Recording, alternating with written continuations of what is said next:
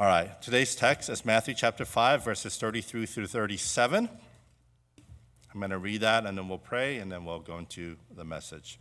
Again, you have heard that it was said to those of ancient times, "You shall not swear falsely, but carry out the vows you have made to the Lord. But I say to you, do not swear at all, either by heaven, for it is the throne of God, or by the earth, for it is his footstool, or by Jerusalem, for it is the city of the great king. And do not swear by your head, for you cannot make one hair white or black.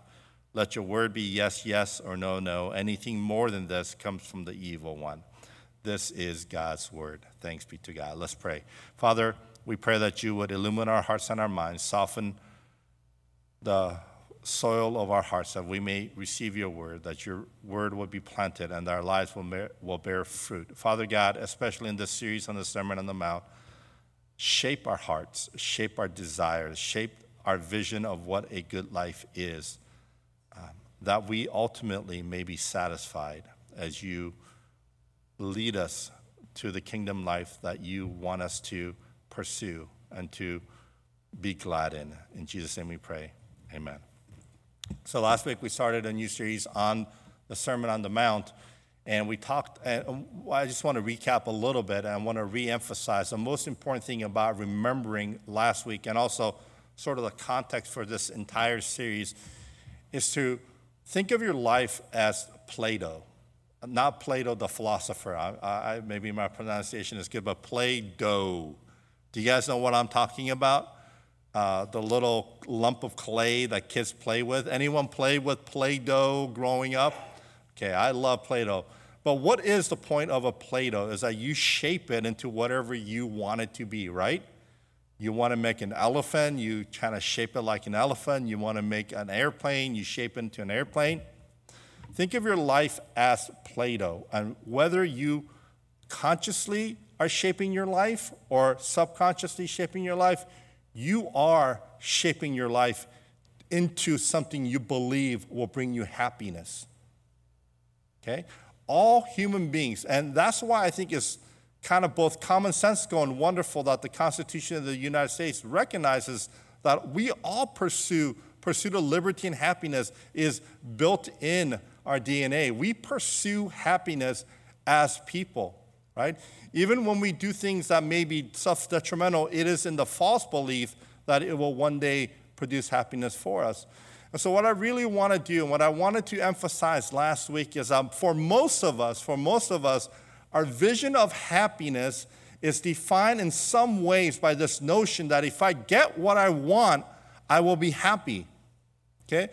That if I get what I want, I will be happy. And I want to really emphasize that is only true is if you want the right things, right? And oftentimes we don't want the right things. One of the most common things that we do as human beings is we self-sabotage our lives. We fall into destructive patterns because we falsely believe in this vision of happy life that is shaped by the world and so many voices around that ultimately it doesn't produce what you think it would have produced. So if you're pursuing something thinking that's going to bring you happiness and get there and it doesn't, it leads to despair. And so much of life is so fragile because we are pursuing the wrong vision of life. God, our Creator, created us to be happy. Believe this. You have to believe this. God wants you to be happy. God wants you to have the most fruitful, the best version of life that you can ever imagine. That's God's will for you. And I can say it unequivocally. But oftentimes, that vision is not what we want. What we want is our own vision of life. And I really want the Sermon on the Mount to reshape what it is that pursues. I am probably the oldest person in this room. And one of the advantages of being older, I won't say I'm old, I'm older. And you guys aren't really young, you're just younger. One of the advantages of being older is you have some experience in life. And I know from my own life experience that sometimes pursuing things that are outside of God's design for us doesn't always lead to happiness. So With that in mind, I want to talk about speech a little bit, and one of the ways that I think we sabotage our own vision of what a good life is. So once again, the Sermon on the Mount is about what does it mean for the good life? What does it mean for kingdom life? What does it mean for us as a community to be a people of God? Right? It's really a defining sort of a sermon that should shape what we think about community life, what community life should be. All right.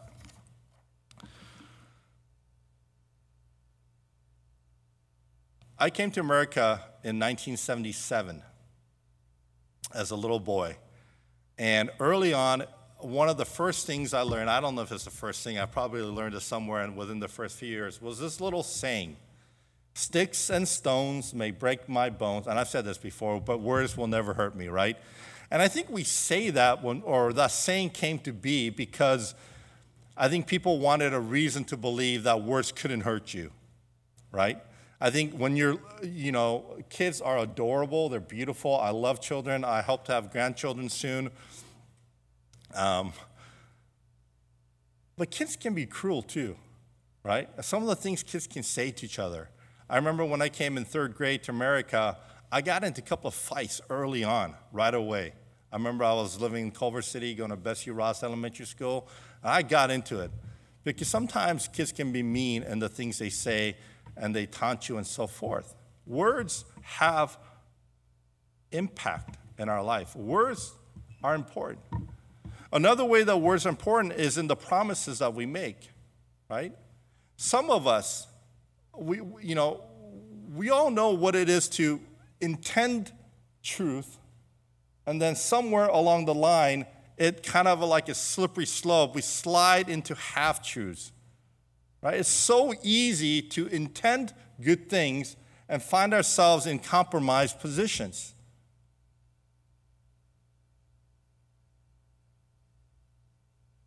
It's easy to justify our little white lies.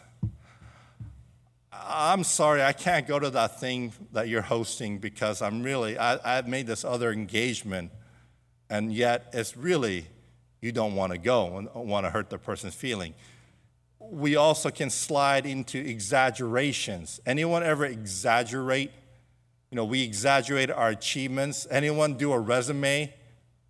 You're making labels for files. Perhaps that was your job, but on your resume, it sounds like reorganizing the data information of our mass. You can make anything sound good.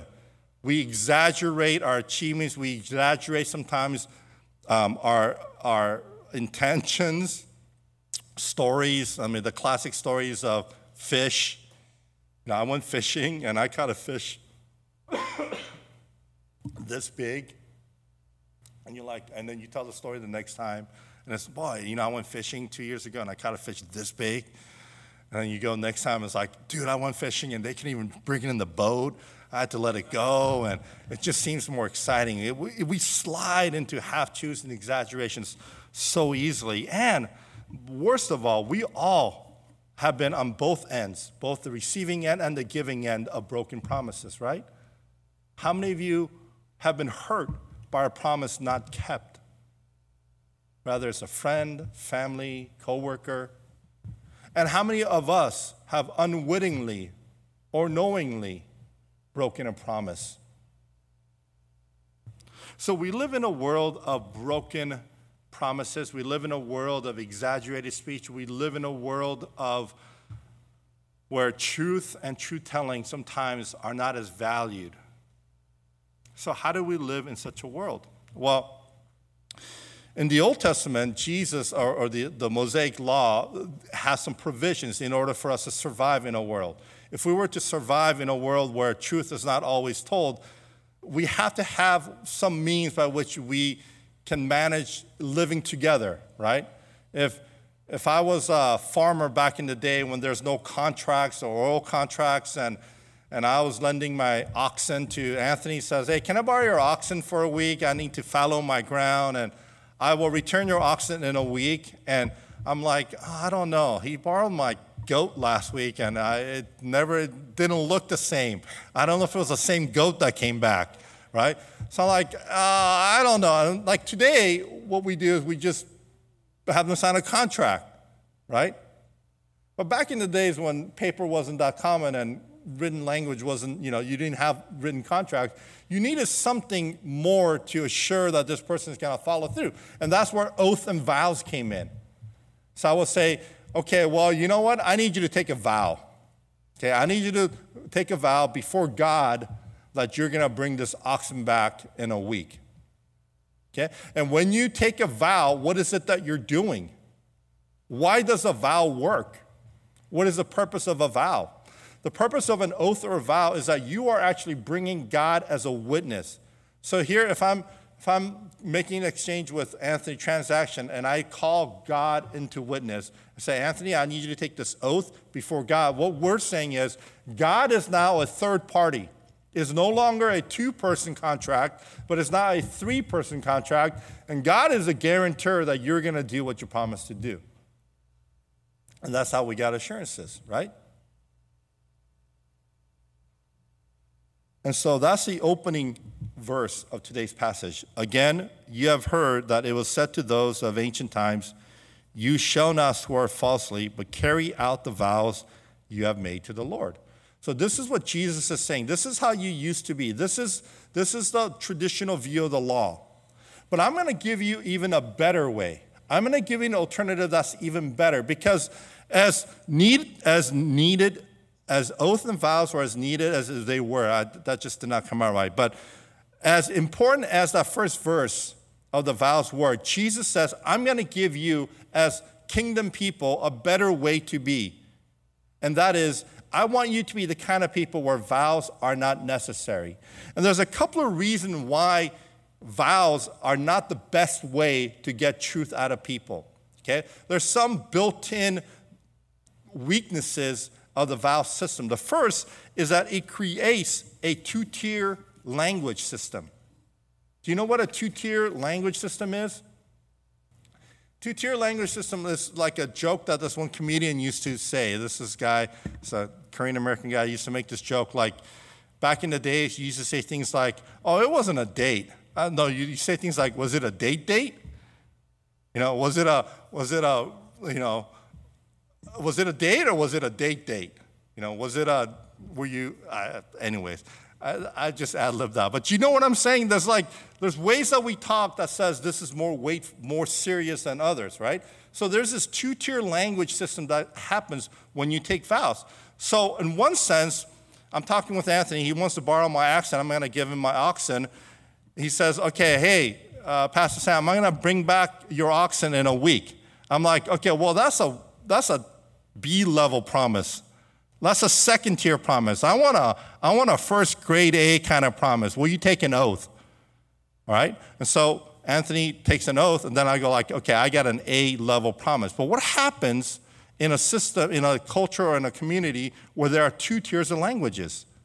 What happens is the second tier of language? You don't take it as seriously, right? And so what we do is we start to bifurcate life into two. Do you see that? And whether you all recognize this or not, we all do this.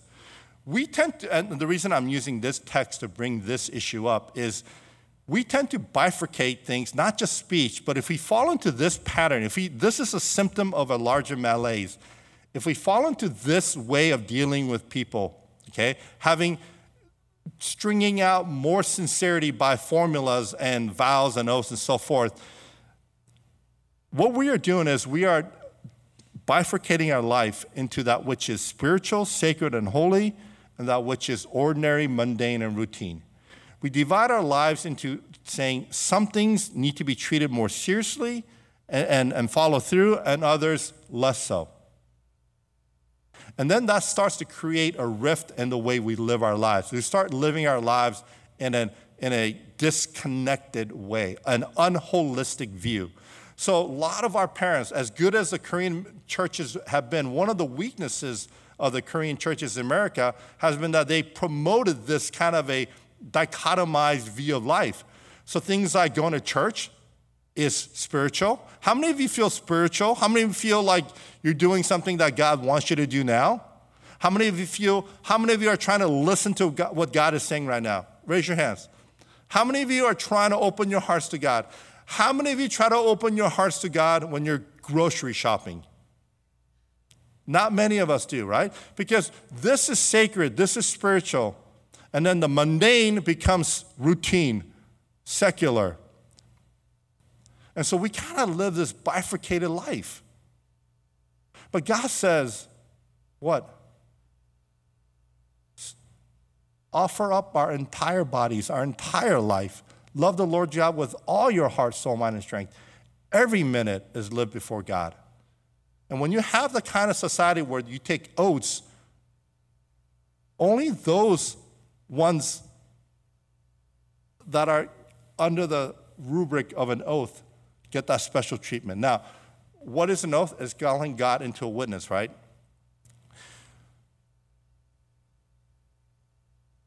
All of our lives, Jesus reminds us, is now lived before the presence of God. And that's the difference, right? It's not just the oath. It's not just the promises you make an oath with that's lived under the watchful eyes of God. It's now all of your life. Now, here's the thing about if we live a bifurcated life, if we use oath kind of languages, there are a couple of ways that Jesus says that our broken hearts, our fallen human hearts, can use a system to sort of shortcut the process. We always try to game the system. It's human nature to always try to game the system. So back in Jesus' day, what happens is if you look at the text, I know you guys don't, if you look at the text, look at the second verse 34. It says, "But I say to you, do not swear at all, either by heaven, for it is the throne of God, or by earth, for it is his footstool, or by Jerusalem, for it is the city of the great king." In other words, what happened was in Jesus' day is that people said, if Anthony says, I swear by God that I will bring your offspring back in a week, he's bound by the oath because we're calling God into witness. But Anthony's like, deep inside, I may need that ox for a second week, but I really don't want to ask for a second week because he probably not going to give to me. So I'm going to pretend like I only need it for 1 week, and I'm going to keep it for a second week. I mean, he could be thinking that. So he says, Pastor Sam, I agree with you. I will take a vow, but instead of vowing to God, can I make a vow to heaven? Right? I'm like, why heaven? Well, I just don't want to vow to God. I'll make an oath to you by heaven or by Jerusalem or by earth. So some other things related to God, but secondary. Why? Because Anthony's like, if I make an oath to God, I'm going to have to keep it, but I'm going to put a little loophole in. I'm gonna swear it to heaven or earth or Jerusalem. That's what Jesus is saying. And then Jesus says, he's saying that's a wrong way of thinking, because even if you swear by heaven, it is the throne of God. If you do it by earth, it is the footstool of God. If you do it by Jerusalem, it is the city of the great king. In other words, we have a tendency to manipulate words to get what we want when we have a two-tier language system. If you have a two-tier language system, you have a way to manipulate words to get what you want. And Jesus says that's not good. That doesn't engender trust. That does not engender honesty and truth-telling in a community. And the second thing is, and do not swear by your head, for you cannot make one hair white or black. I think Jesus is saying sometimes when we live in this bifurcated two-level system, when we try to make vows by our own abilities. So, we think that we can keep promises sometimes, and then we'll swear thinking that we can follow through, right? Like, I swear I'm not going to cheat on my taxes anymore. Or I swear I'm not going to binge watch, Netflix for 8 hours when I have work to do. We have all these ambitious things that we promise to and that we swear to, but we really can't follow through. And what Jesus is saying when he says, don't swear by your head, for you cannot make one hair white or black, is don't overestimate your own ability to keep promises. Don't swear because you are overestimating your own ability to keep promises.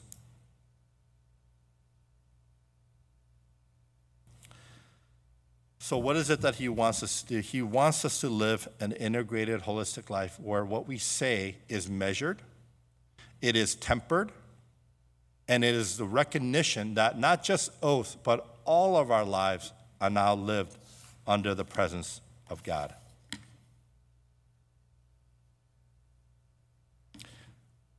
We don't need oaths to bring God in as a witness. Whether you're buying groceries, whether you're planning your vacation,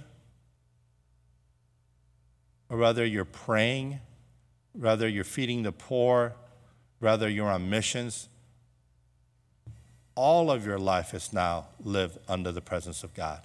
There is no longer a bifurcated, dichotomized view of life. There is no two-level speeches. It is all under God. Your yeses and your nos are given in God's presence. I know this is a kind of a convoluted way of saying this, but I hope to develop the theme a little bit more in our time together, is to really, my encouragement to you, is to integrate your life as best as you can. Don't create for yourself two ways of thinking about the things in your life. The things that are spiritual and the things that are routine and mundane. As much as you think about ways that you serve church, think about ways that you serve God and worship God in your work or in your home, in your recreational time. All of these things are acts of worship before God. And as kingdom people, we become true representation. We become true salt and true light when we live in such a way. Amen? That's my prayer for you. Okay, let this community be such a community that is always aware that we live before the presence of God. Let's pray. Father God, we thank you for your word. We thank you for your vision of life. Lord, you want us to be a community where vows are not necessary because we recognize that all of our life now is lived before you. Every word we say now is spoken before you. Lord, give us a humble assessment of our own abilities, of our own frailties. Let us be a truth-telling, truth-loving community, oh God, where our words can be taken at face value, where we build trust, where integrity is important. To that end, we ask that your Spirit will work in us. In Jesus' name we pray, amen.